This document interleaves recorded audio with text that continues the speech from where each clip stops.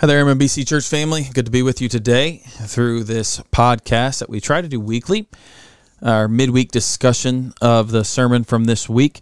This week we're in Ephesians 4, verse 14 through 16, which you'll say, weren't we in that last week? Yes, I did not finish the sermon the first time, so we had to go back and hit the last 2 points because I only got through one the week before. But that's okay. It's an important section because verses 14 through 16 end a little section there on unity that Paul starts to discuss beginning at the first verse of chapter 4. And so when we got to the end, I just felt that we really needed to do a little bit of review, which took quite a bit of time that week to get to where we needed to go. So last week, we really focused on verse 14. And in verse 14, it talks about the need for sound teaching. It says, so that we may no longer be children, tossed to and fro by the waves and carried about by every wind of doctrine, by human cunning, by craftiness in deceitful schemes. Maybe something that'd be good to talk about when we look at that verse, just briefly to get our mind back there, is how dangerous do you feel it is for Christians when it comes to this verse of being tossed about to and fro with everything that is thrown at them in Christian culture, let's say? How much of a danger do you feel there is that they can be tossed to and fro into some very dangerous maybe areas? Or do you think just in general in Christianity, somebody gets saved, you're going to say pretty much they're safe? We feel that they're going to be okay. There's enough good out there that they'll generally get into the right direction of growing up into the full maturity of Christ, as it says there. What do you guys think? I mean, I would say that there is, maybe this isn't where you were wanting to go with that question, but this is what I think of, is that in today's time, there is much more danger for the average Christian to be tossed to and fro and to be taken away by every wind of doctrine, because there are so many more voices that are accessible.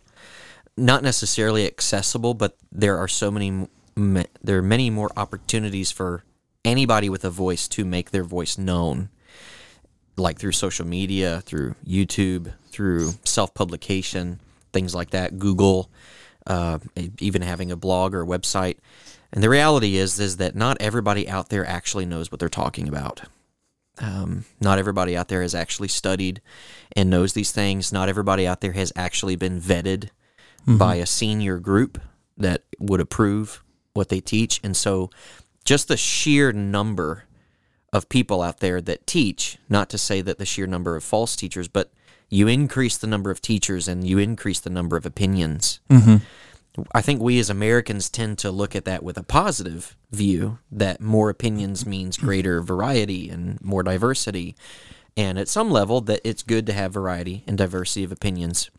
But when you treat every opinion as if it is an expert opinion, that does two things. It elevates people's opinion, or it elevates their authority on something that in the past they never would have been considered an authority on this. And at the same time, it takes those voices who are an authority, such as a local pastor or a seminary professor, somebody who's studied theology or scripture for a long time, and it actually lowers the validity of what they have to say. Because they're just one of many. Because they're one of many. They're not special anymore just because they have an opinion on the Bible. And so I do think there's a lot of danger in this. You guys might know this better than me, but there was a day when you could probably look at a book and see who published it and know if it was a little more trustworthy or not. Is that correct? You think? Yeah, I would say it was, publication was not as easy as it is today. Yeah, so it's not really the same today, though, because I remember a time here at our church, we would be glad to tell people, go to Lifeway, and what you get, we would say, you can pretty much trust. But I wouldn't be comfortable saying that anymore, just because they needed to make more money, and so they started letting other things in, and so we can't even get to the point now, I would say, where you could look and say, oh, it's published by this group, probably safe. Can't necessarily say that anymore, and so to what you said, there's just so much variety that it is very nerve-wracking. And so I'd mentioned this week in my sermon how when I first went off to school or like into college and reading different books and trying to grow in my faith and knowledge of the Word of God, I really worried about that because I'm like, how do I know that this is a good, I mean, what your professors say to read, you want to trust them. But I remember I ended up at a college that was a different denomination than ours, of one that had some key differences, and they were giving me a lot of stuff to read, and it was like, how do I know what is good and what isn't good here? And that was a difficult process, but it was being worried about being tossed to and fro. In that sense, it actually may have been a very good thing that you went to a college that was outside of your regular denominational life, because otherwise you probably would not have developed that same kind of critical thinking about what you're being taught. Just doesn't look good on a resume. Sure. Yeah, no, you're right. So anyways, there's a benefit, though, to sound teaching and being under sound teaching, and it's very easy to get tossed to and fro. And so that's why I think Paul would regularly encourage these churches to gather together to sit under the teaching of the pastor so that they could be being taught together, right, the true Word of God. And there was a huge benefit to that because, remember, he's just coming off of talking about there are some apostles, prophets, evangelists, shepherds, teachers, and needing to do that role. And that role of those ones specific was always teaching and centered around the Word of God. And the same is true today for pastors and teachers. They are to be teaching the Word of God. And so really, I would say the most important place for people to be, if they're not wanting to be children tossed to and fro, number one isn't in books that you can buy. I would say you need to be in your local congregation, a faithful congregation teaching the Word of God, sitting under that teaching weekly. And if that church offers other things like other Bible studies or other conferences, or they do these things, be a part of those so that it will help you to grow and talk to your pastors. Like at this church, talk to us about good books or good material, or maybe you found a book that you're kind of interested in. Chances are we've probably heard of the author, if it's in any realm, or we would be willing, I would say, I know I would be willing to do some research, or try at least to do some research to find out, be careful when you read this, or I think that should be a pretty good book, or whatever along those lines. Yeah. All right. Moving on kind of from that, we get to verse 15 and 16. My notes are out of order here from the message. Yeah, 15 comes before 16. That's a good point. Appreciate that. As we get to 15 and 16, it really is the balance of the message that I didn't get to, and so I was glad to be able to do that this week. But Paul begins to talk about in verse 15 the need to have truth in love and the importance of having truth in love, because he says in 15, rather speaking the truth in love, we are to grow up in every way into him who is the head, into Christ. And so this importance of learning truth and love together, living both of those things out together, is what helps us to grow into Christ, which is what we want to do as Christians saved by the grace of God through Christ.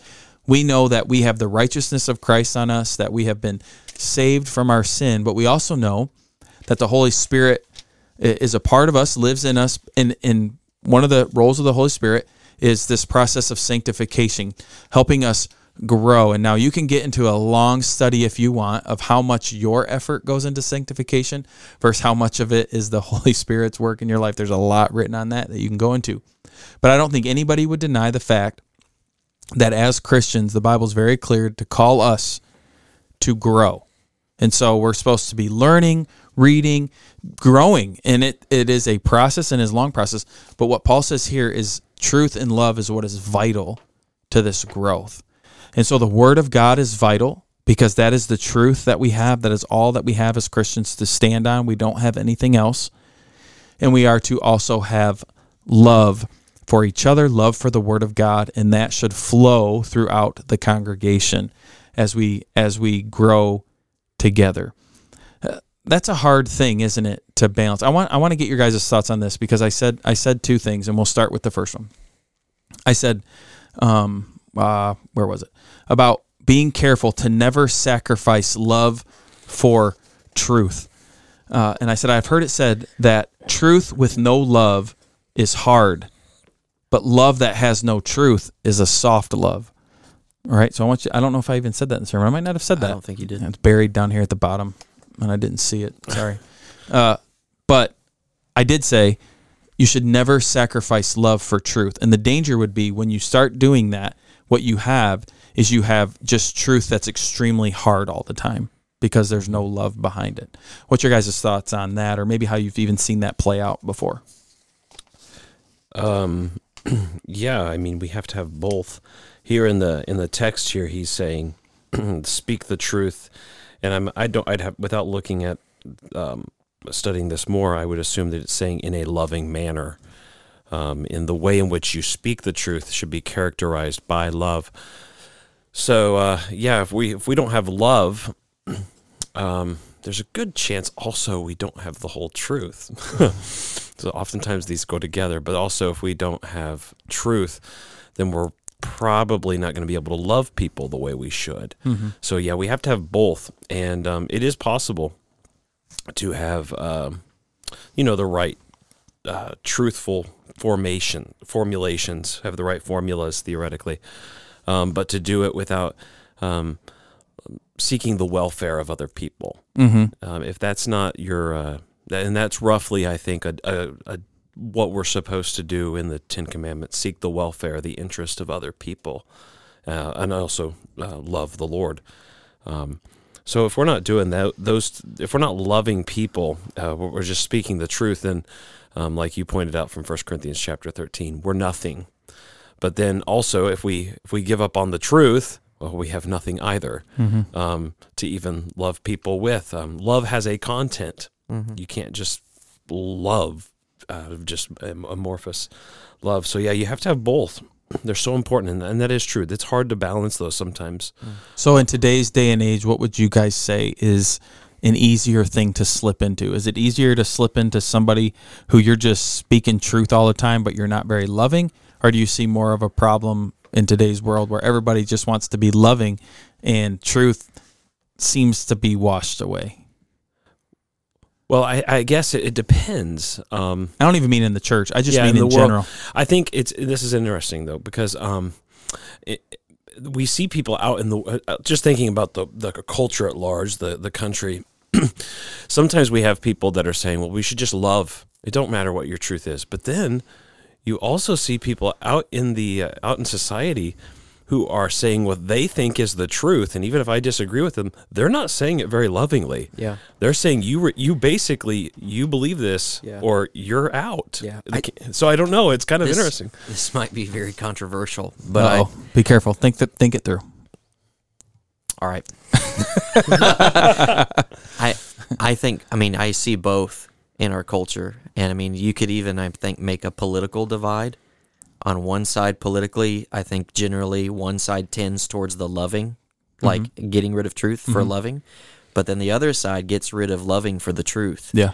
Like there's a popular slogan that I think probably many people in our church would be familiar with, but it's just a little saying that facts don't care about your feelings or something like that. And that's when we consider truth in love, they need to go together. Communicating truth in a way that does take into consideration the way people feel and they think. And that's why I do think, Spencer mentioned that you had talked through 1 Corinthians 13, and that is helpful because we actually do have a description of attitudes, and positions in the way that we speak to people and things. But I see really both. And I think what actually makes this conversation more difficult is the fact that both of those things, truth and love, our culture can't seem to agree on a definition of either of those words. A lot of people believe that love is something that it is not, and a lot of people believe that there isn't even such thing as truth. Mm-hmm.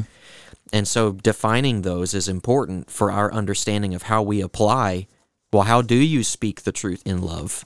Mm-hmm. Do we have a Christian understanding of love? And I think you were getting at that, Spencer. And do we have a Christian understanding of truth?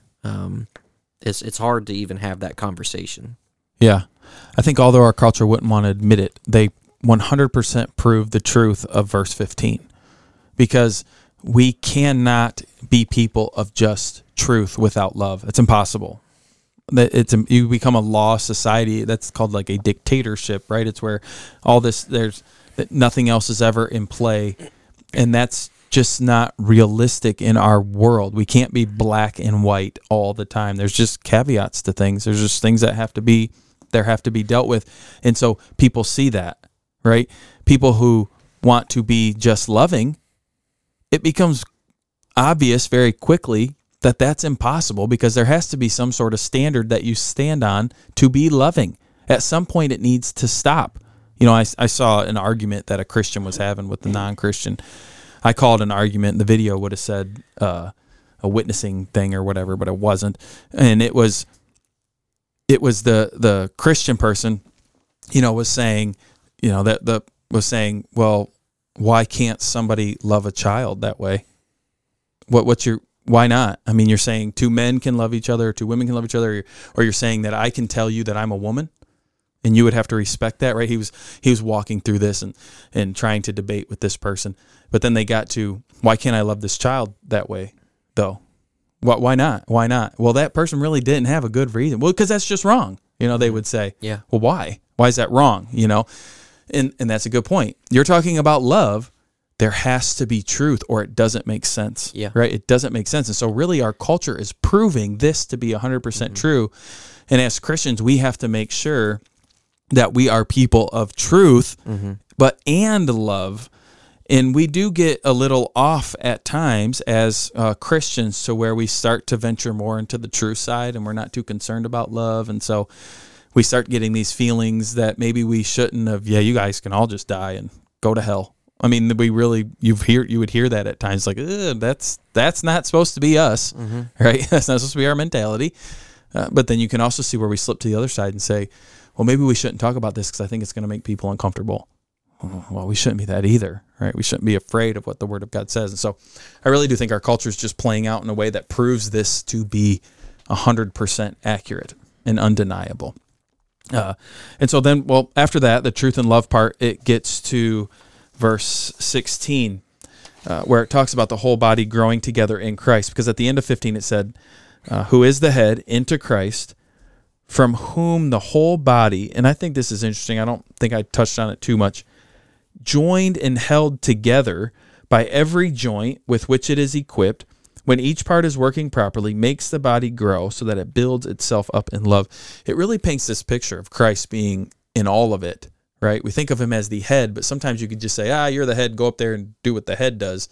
But it's like, no, Christ is actually in all of it. So he is what holds everything together. He's what holds our relationship together, right? As a church, it's him. And so there's this picture here, though, of us growing up as a body, not as individuals, which we do, but also as the body of Christ together.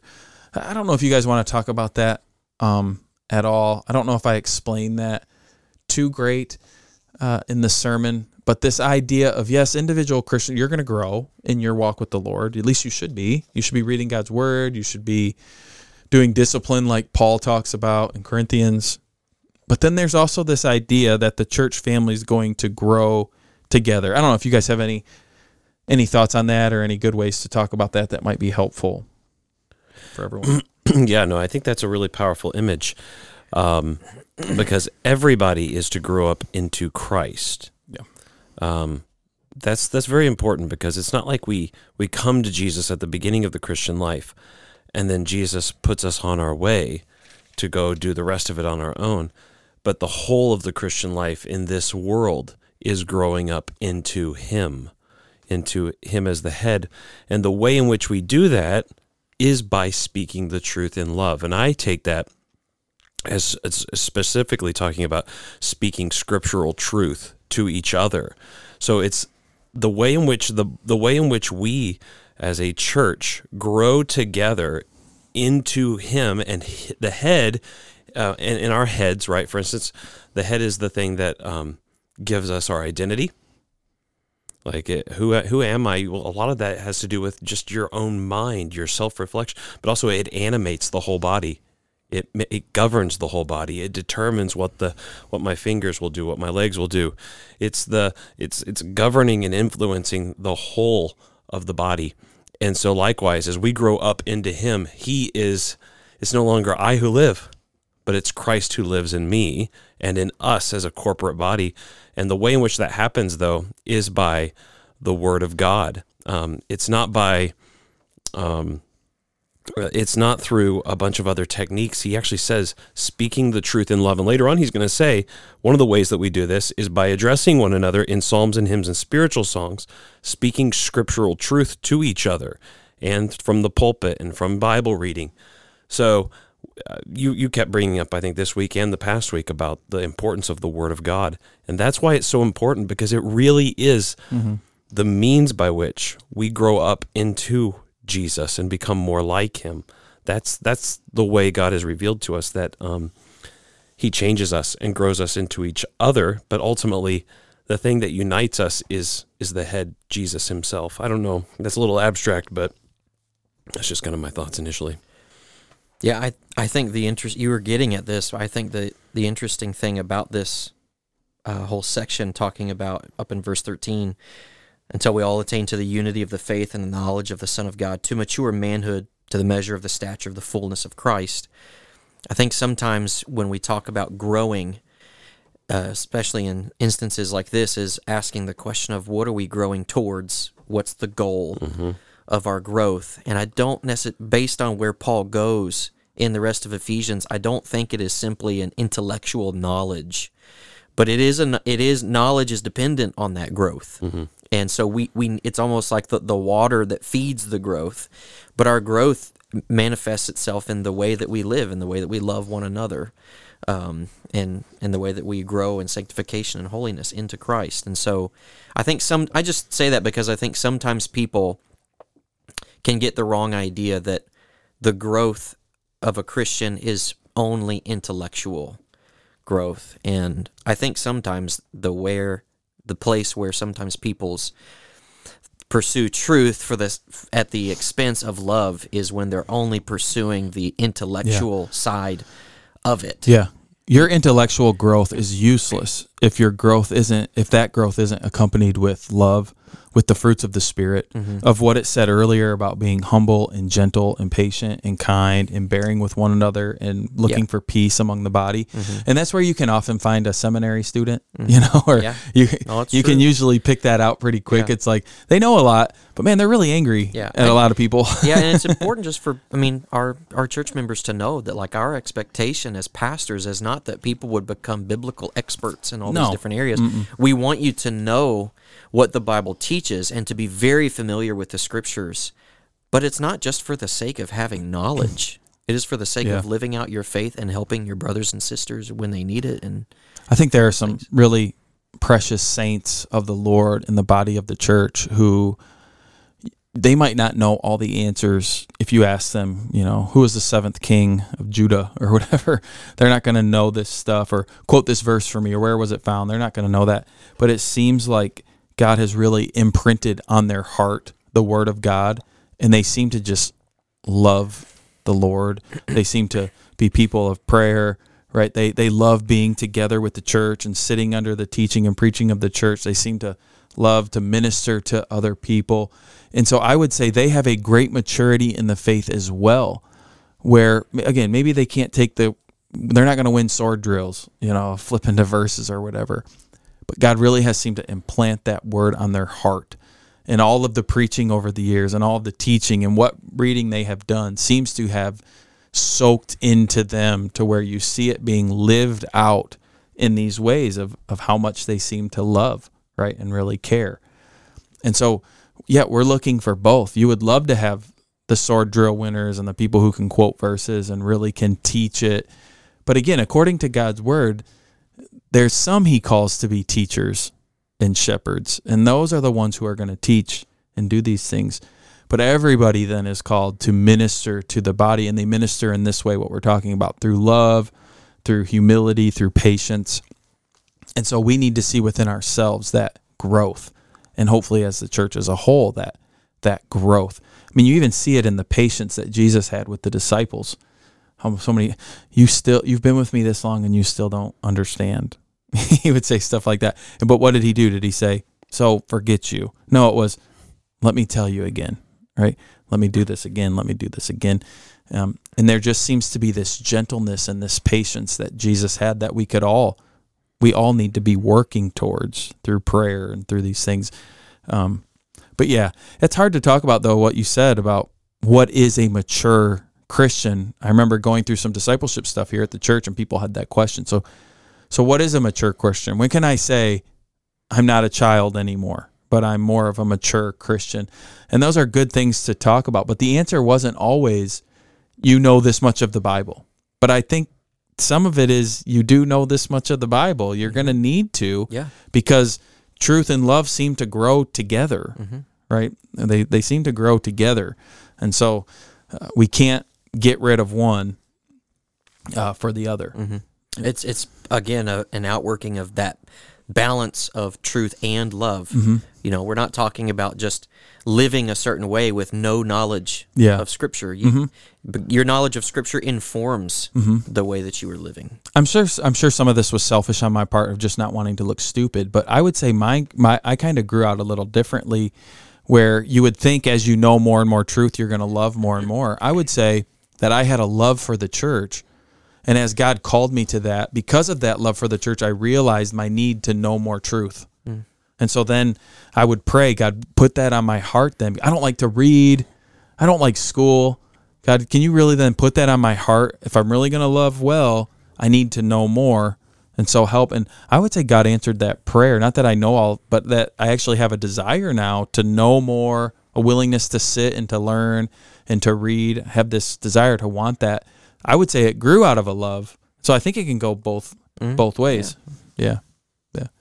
You guys got anything else from that section? No? When each part is working properly, makes the body grow so that it builds itself up in love. Again, it just shows at the end, as Paul's talking about unity, just the need for everybody, not just pastors, not just teachers, not just the apostles, not just prophets, but the whole body to do its part. 'Cause that's what he says, right? As each part is working properly, then we will grow together. And so, yes, I'm the one, oftentimes, you guys, when I'm not, you guys are the ones standing and preaching and teaching, but that doesn't negate the importance of those sitting and listening and them going and doing what the work in the church is supposed to be, of loving each other well. I simply can't do that. I'm one person. You guys can't do that. We can't cover the whole gamut of our church to really love each other properly well. But as a church body, we absolutely can. We can all meet the needs of the church because God has given us each other to do that. And so we just need to all be faithful to doing our part that God has called us to. And so for some of the people in our church, it might mean caring for 2 people on a regular basis. Phone calls, visiting them, going out to lunch, whatever it might be. It might just be 2 people. It's so important that you do that to those 2 people. Others might be better at 10, 15, 20 people. Do it. Go and do it if you can do that. But make sure you are caring and loving for somebody within your church family, because that's what we're all called to do. None of us can step aside from that. That's what we're all to be doing. Okay, well, next week we're going to be in Ephesians 4, verses 17 to 24, for those who want to look ahead and read ahead. I encourage you to do that. Look forward to being able to see all of you again on Sunday, Lord willing. We'll be able to come, gather together, and to worship Him, the only one who is worthy of our worship. So, hope you have a good week. God bless.